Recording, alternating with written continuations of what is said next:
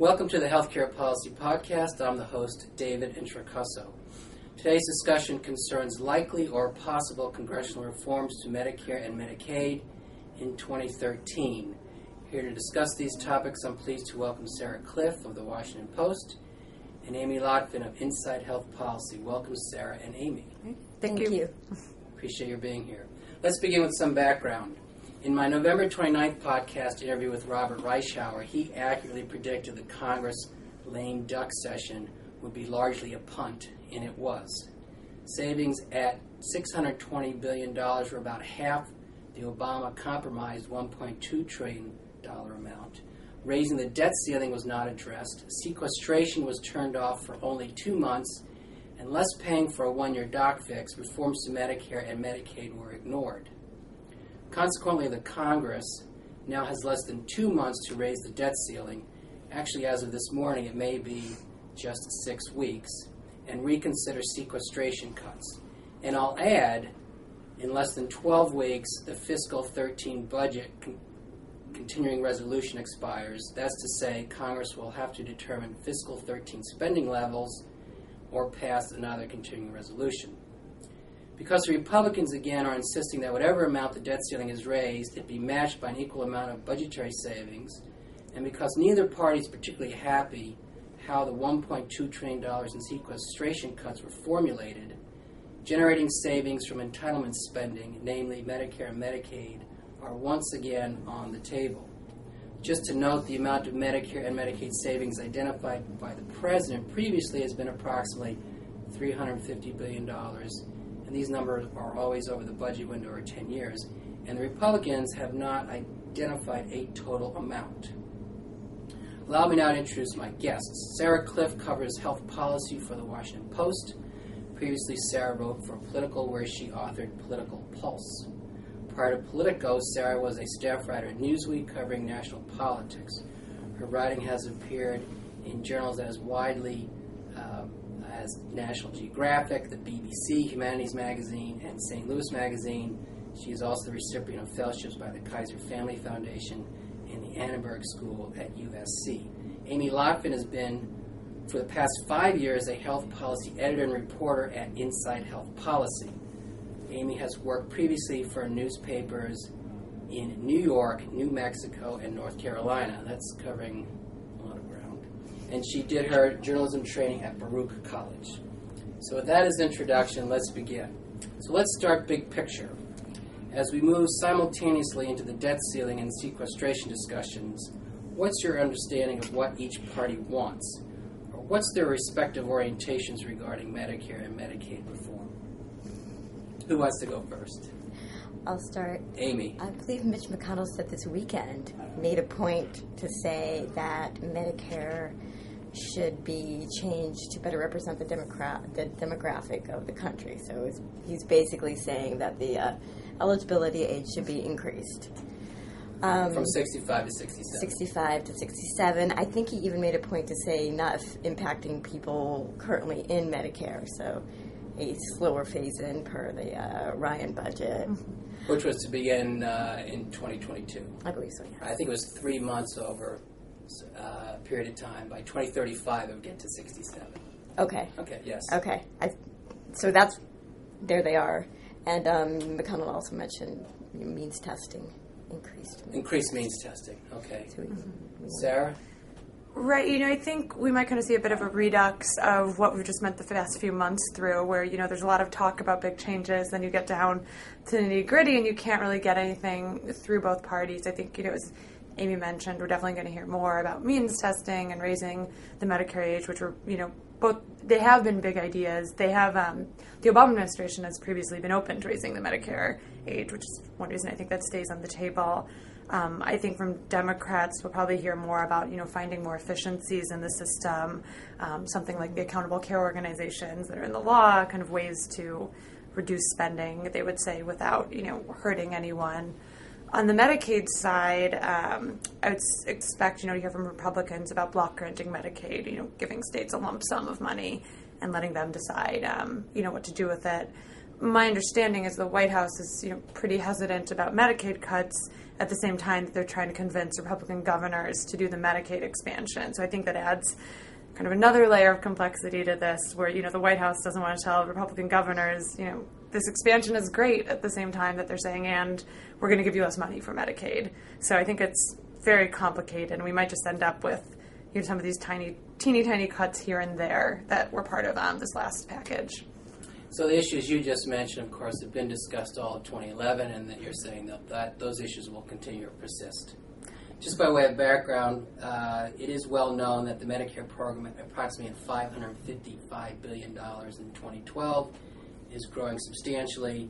Between 2000 and 2010, it grew by 8 million beneficiaries, 15 million is a projected growth from 2010 to 2020, and the program will nearly double its beneficiaries to 90 million by 2037. And the Republicans argue part of this results in the trust fund going insolvent in 2024. So would it be fair to say that the Republicans are arguing more for solvency of the Medicare program, therefore we need some cuts, and the Democrats are more for efficiency? Would that crudely be the characterization?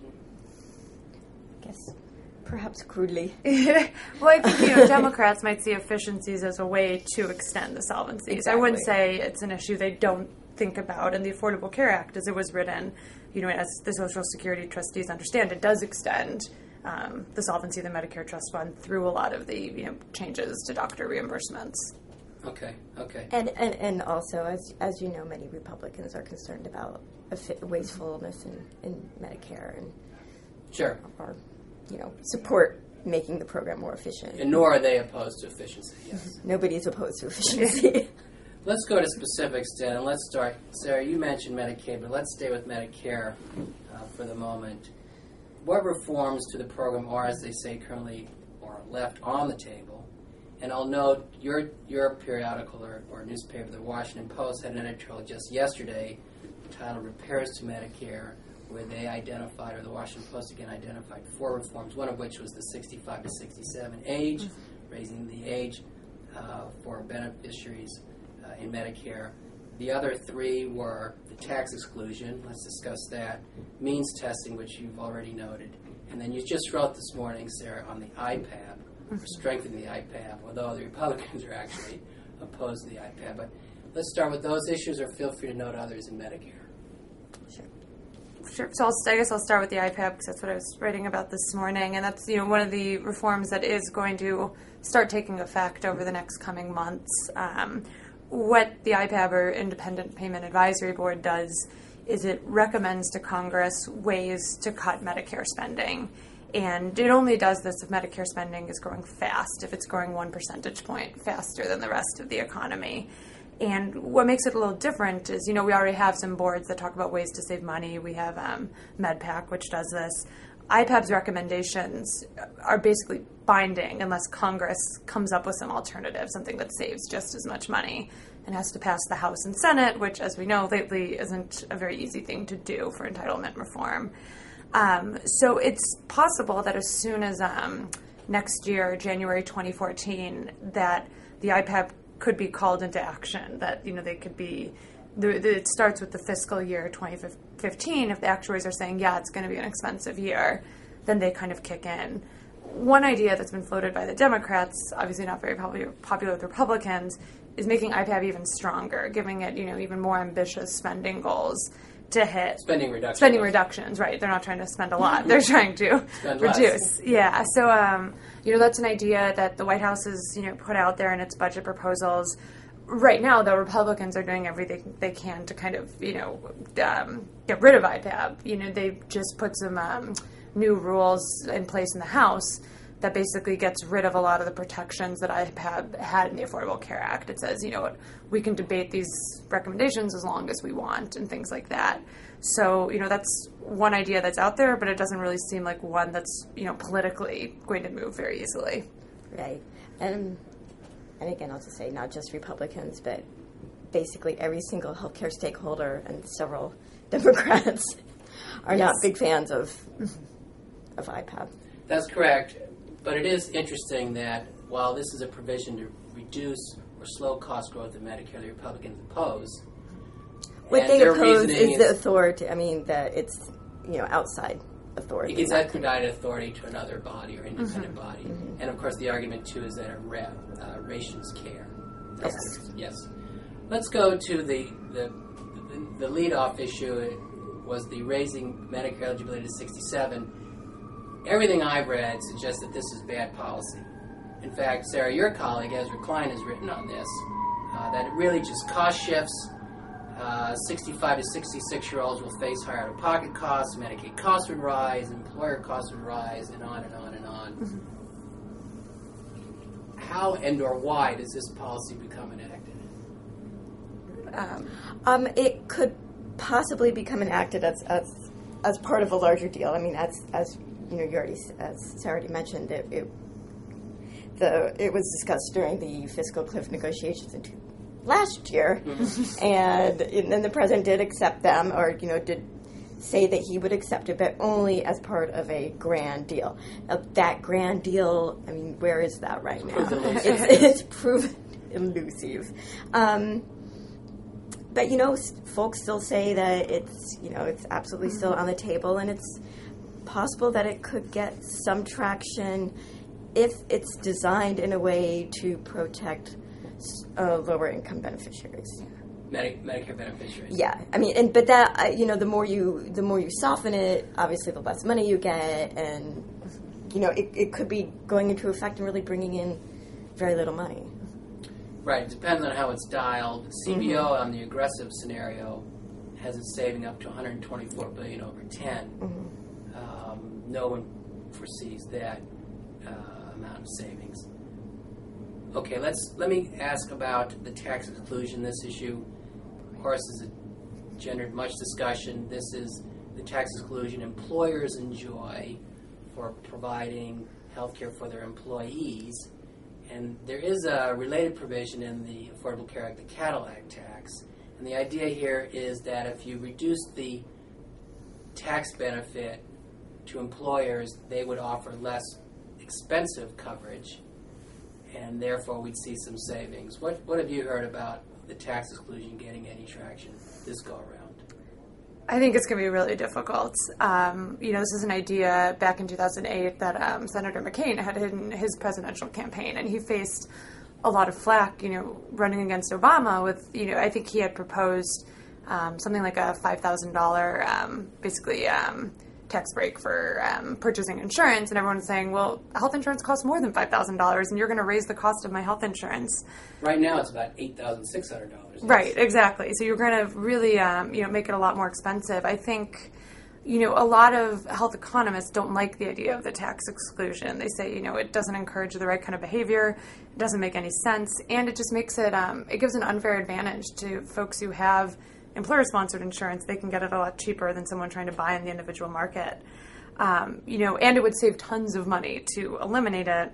On the other side, people really like their health insurance, and I think it's going to be a little bit hard for, members of Congress to say, politically, this is a thing I can do. I can make insurance a lot more expensive for my constituents. So I think, while it has some support from health economists, the politics make it a very tough sell. I think that they're going to have a hard time. Conversely, they'd have a hard time doing tax reform without addressing the largest tax expenditure. And this is it. So I think it does absolutely come into play. If you can envision the Senate Finance Committee simultaneously working on entitlement reform and tax reform, it's going to be very interesting. Makes for a very active summer. Yes. But this issue is more or less only if there's the big deal, because we're talking big money here. I don't know. I honestly don't know, because there are alternative policies that I believe Simpson-Bowles suggested being more aggressive with the Cadillac tax, which was basically the alternative that was included in the law that got at that money without doing the exclusion, because it was very much on the table during the healthcare cuts that the president, I believe, took it off in February or something, even though it was something that the Finance Committee was definitely looking at. But what I'm saying is that Simpson-Bowles had suggested being more accelerating the Cadillac tax, broadening it, CBO has also looked at a policy that would accelerate the implementation of the Cadillac tax. Say $310 billion over 10 years, and that's a lot of money. So by accelerate, you mean have it started? Having it start sooner. Which, yes. And now it's 2018. 2018. It was pushed out to 2018. I think CBO would start it in 2014, 2015. Okay, the other large category here with Medicare savings is really cost shifting, and that's means testing, more means testing for Part B, physician visits, Part D, the drug benefit, and or restricting so-called Medigap coverage, first dollar coverage for these Medigap plans or policies, supplemental policies that Medicare beneficiaries purchase. There is appreciable savings that can be garnered from further means testing. Sarah, you already mentioned means testing. What's your sense? The Democrats have seemed somewhat soft on this. There seems to be, at least in 2011, some bipartisan support. Yeah, I think so. I mean, I think since the Affordable Care Act included some means testing provisions already, it kind of creates some precedent for it, creates precedent for Democrats to support it. I don't think they're enthusiastic about the idea, but I think when they look at the table of options and look at raising the Medicare age, this looks a little bit more palatable, especially if you're doing it in a way where you're kind of where it's more of a burden on higher income seniors than and kind of the lower income seniors are able to dodge any additional cost shifting. The one upside rather to the variation on this, which is the combined annual deductible for Part A and B, is that it would include once again catastrophic coverage. But on the means testing B and D, this scores as high as $240 billion over the 10-year budget window. So there's a lot of money possibly to be had there. And that provision alone can get you a long way to reaching, say, $350 billion in savings to Medicare over 10 years. Okay, we have time, so let's move on to Medicaid issues. Have received less discussion. They are on the table, then they are off the table. Most recently, there are fewer things you can do in Medicaid. Sarah, you mentioned, how do you argue for expanding Medicaid in 2014 to 133% of FPL at the same time you're going to affect some cuts to, say, FMAP or limiting the provider tax? What do you hear about appetite for addressing Medicaid as well? I think governors are watching this really closely right now, and one of the things that's most appealing about the Medicaid expansion and the Affordable Care Act is, at the very start, the federal government is paying 100% of the costs. States do have some costs from, any of the folks who are already eligible and enroll. But, that's a really fantastic match that states have never seen. Well, the average is 57%. Right, exactly. So the average is 57%, the federal government saying 100%. I think they're very nervous because it's such a high match. It then drops to 95 and then 90.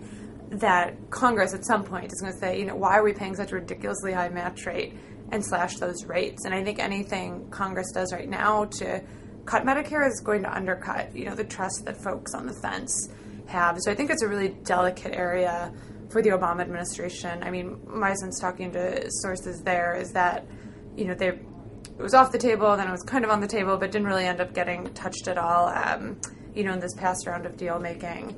But I think they're very, aware of that challenge and very aware of kind of the tightrope that they're walking right now. Okay. Now, go ahead, Amy, please. Oh, I was just going to add that, agreed, Medicaid, difficult area, but perhaps some flexibility, shared savings with states doing accountable care organizations or other integrated care models. That type of thing could happen. Okay. There have been, over the last several months, numerous proposals to try to squeeze Medicare costs. I interviewed John Rother on December 11th. He's running the National Coalition on Healthcare. They have a lengthy, detailed 45-page plan listing numerous reforms to Medicare that total $550 billion.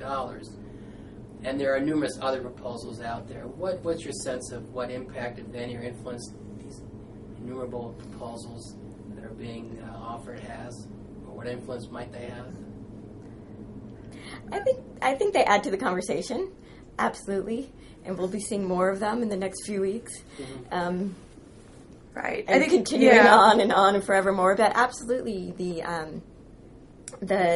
John Ruther's group proposals from what I understand, they're getting interest.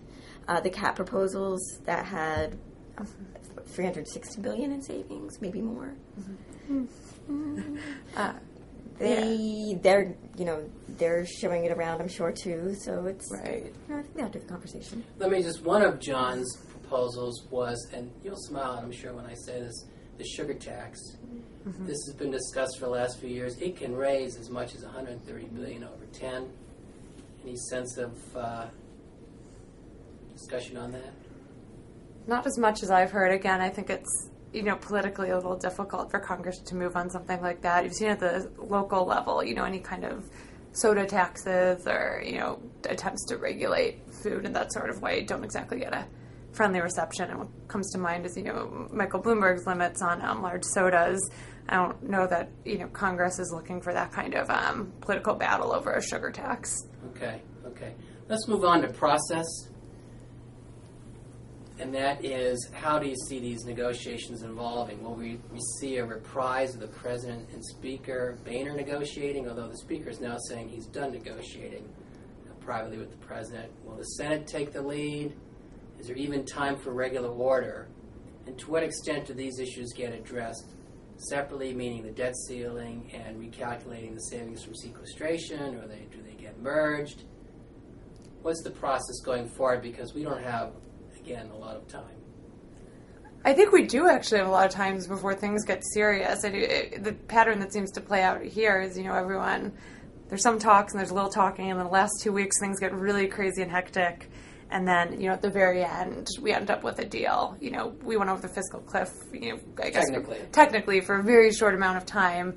So it seems like, in terms of congressional crisis timeline, that we're actually way out from the part where this is going to get really crazy and intense. I think you mentioned we're looking at about 6 weeks or so until, we hit the debt ceiling. So, I think we're actually still kind of in the calm before the storm, before, negotiations really get very heated. Basically, don't make any plans for Valentine's Day. Yes. Spend your Valentine's Day with Congress. Yes. February 14th, yes.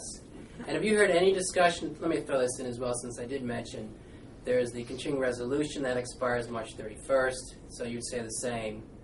That in congressional time is distant. Right. I think we've got a few more crises to deal with before that one.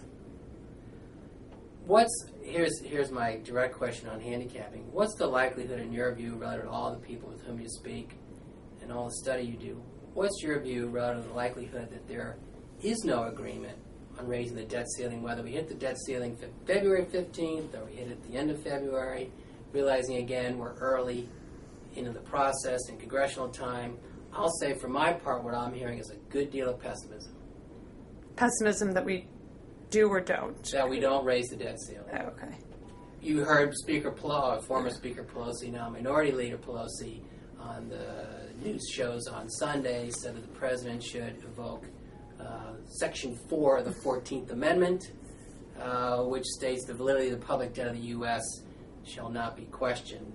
Of course, the White House has not been positive about pulling that lever. So, optimism, pessimism on the debt ceiling. I would imagine some kind of deal gets struck, and if you kind of look at where the markets are right now, they don't seem to be super panicked. I think we've kind of gotten used to, at the very end of a debate, someone swooping in, whether it's, Obama and Boehner or Biden and McConnell. At the end of the day, even with all this panic, we do see deals getting made. So my guess would be, we see another one of these shorter term, less grand bargains getting struck, sometime early February.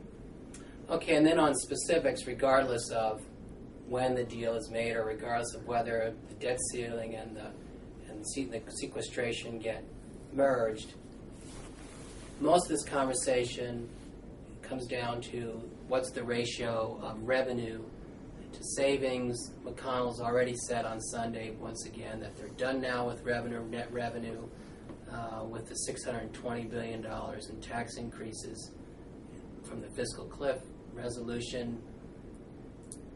Is the president able to generate more net revenue, or is it just revenue neutral, and the best they can do is limit some loopholes, deductions, and exclusions? Yeah, I think I'm not that familiar with tax issues, but would have to say that it's more likely to end up budget neutral. That's what most people are more comfortable with. That's what Congress is more comfortable with. That's the 86 style. I know that Charles Schumer came out in November and said, no, we need to get past that. We need to generate net savings, or revenue. But I don't know. I mean, I didn't see a big rallying cry behind him, honestly. Right, in the general sense, it's been the president had his shot, and that's it. And now it's just we're going to savings, and that's going to monopolize the conversation. Right. So, budget neutral, At loopholes, lowering the corporate rates, and then dealing with entitlement. Spending, meaning reduce exactly. Entitlement spending. Mm-hmm. And then figuring out those top line numbers of spending reductions will be Would you agree, fun. Sarah? I think so, yeah. Okay, that's it from our experts. Let's go to the last few issues we have time for. We could call this the lightning round, but that's not necessary. There are several interrelated issues here begged. We did see a doc fix for 1 year, which actually most people thought was better than what was to be expected. Most people were saying at most 6 months. We did get a 1 year doc fix. Do we see a full, final, sustainable growth rate fix in 2013? No. I would guess no. I mean, the White House did put it on the table with one of their proposals this year. The problem is always, paying for it. We're talking about hundreds of billions of dollars. And, in my time covering healthcare, I haven't seen anything close to a full fix. So I guess I'm a little skeptical of it. All right, I'll go out on a limb and say perhaps. A lot of people believe that the 1 year doc fix actually muddied up the ability to get a permanent fix because it took away the urgency.